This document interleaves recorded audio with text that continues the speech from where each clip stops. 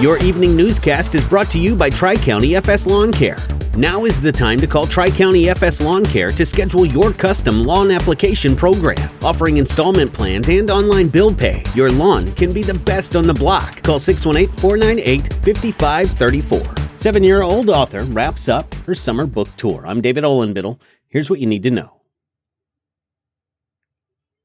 Emariah Gray, a 7-year-old who authored Emariah's Magic Afro Puffs, will be holding a book signing event from 4 to 5 p.m. on August the 10th at the Boys and Girls Club of Alton on Amelia Street. The event will cap off what's been quite a busy summer for Emariah, touring her book at everything from daycares to entrepreneur expos and even to city halls. Copies of her book will be available for $10 at the next book signing. In addition, they'll have t-shirts as well and custom affirmations with your child's name for just $10. More details on the event is online at riverbender.com.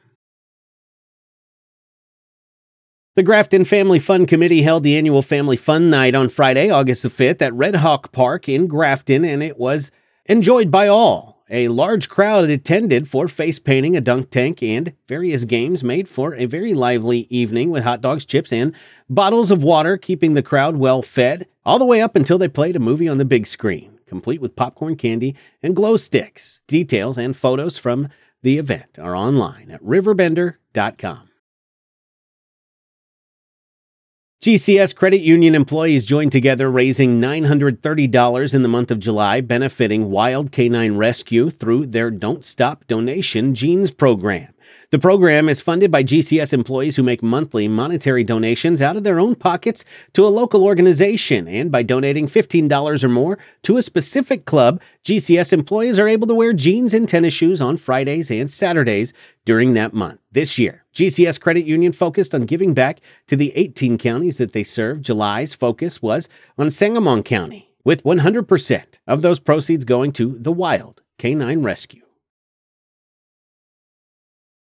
A unique regional event is just around the corner where last year over 200 cyclists from 14 states all competed for $10,000 of prize money. Of course, I'm talking about the Busey Bank Edwardsville Rotary Criterium Festival, a fundraiser and community celebration hosted by the club. It includes a series of high-speed bicycle races completed by a foot race and free races for the kids. It's grown rapidly over the past decade into a unique signature event for the St. Louis area, with some of downtown Edwardsville streets being closed at noon, preparing for the races that get kicked off at 3 o'clock. If you'd like more details about the 2022 Criterium, you can find those online at riverbender.com.